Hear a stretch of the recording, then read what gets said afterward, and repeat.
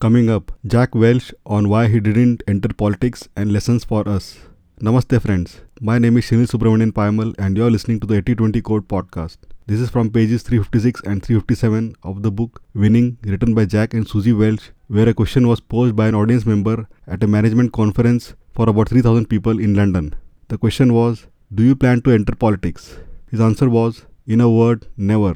He said that it's not that he doesn't appreciate the government. We are all grateful to the public servants who have made national security and the eradication of terrorism their life work. On top of that, the government provides other services that are vital to a thriving society. Schools, hospitals and police, to name just three. But the government, for all the good it does, is filled with all the problems that business has, but nobody seems to have the latitude to fix them. Basically, the government is riddled with bureaucracy, waste and inefficiency. In a company, you can clean those up and you have to. In a government, they are forever.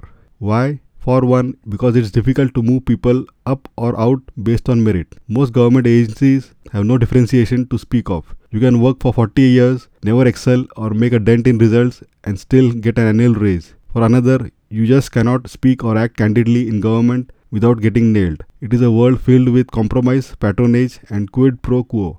Yes, all these behaviors exist in business, but managers can rally against them on their own or join a company that does so as a matter of course. Finally, the government can afford to be bureaucratic because they don't compete. During the last election season, the governor of Indiana created a big hoopla around the fact that he was going to withdraw the state from an outsourcing project that was one of its departments had started in India. There was much cheering him on as a role model for patriotism. It had to make you laugh. It was easy for the governor to withdraw from India. In the public sector, you don't have to provide the highest value products or find the lowest cost solutions in order to create revenue. You can just keep raising taxes to pay for anything.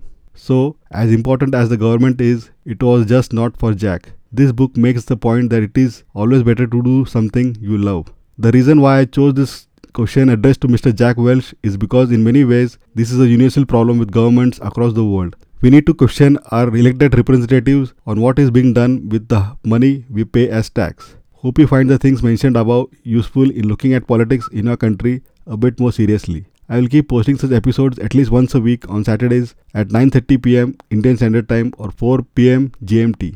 Thank you for spending your valuable time listening to this episode. Really grateful. Please don't forget to subscribe to the 8020 Code podcast on your favorite podcasting app and also feel free to leave a review. Also, please check the 8020code.com for all previous episodes. Thanks and looking forward to hearing from you. Take care and bye.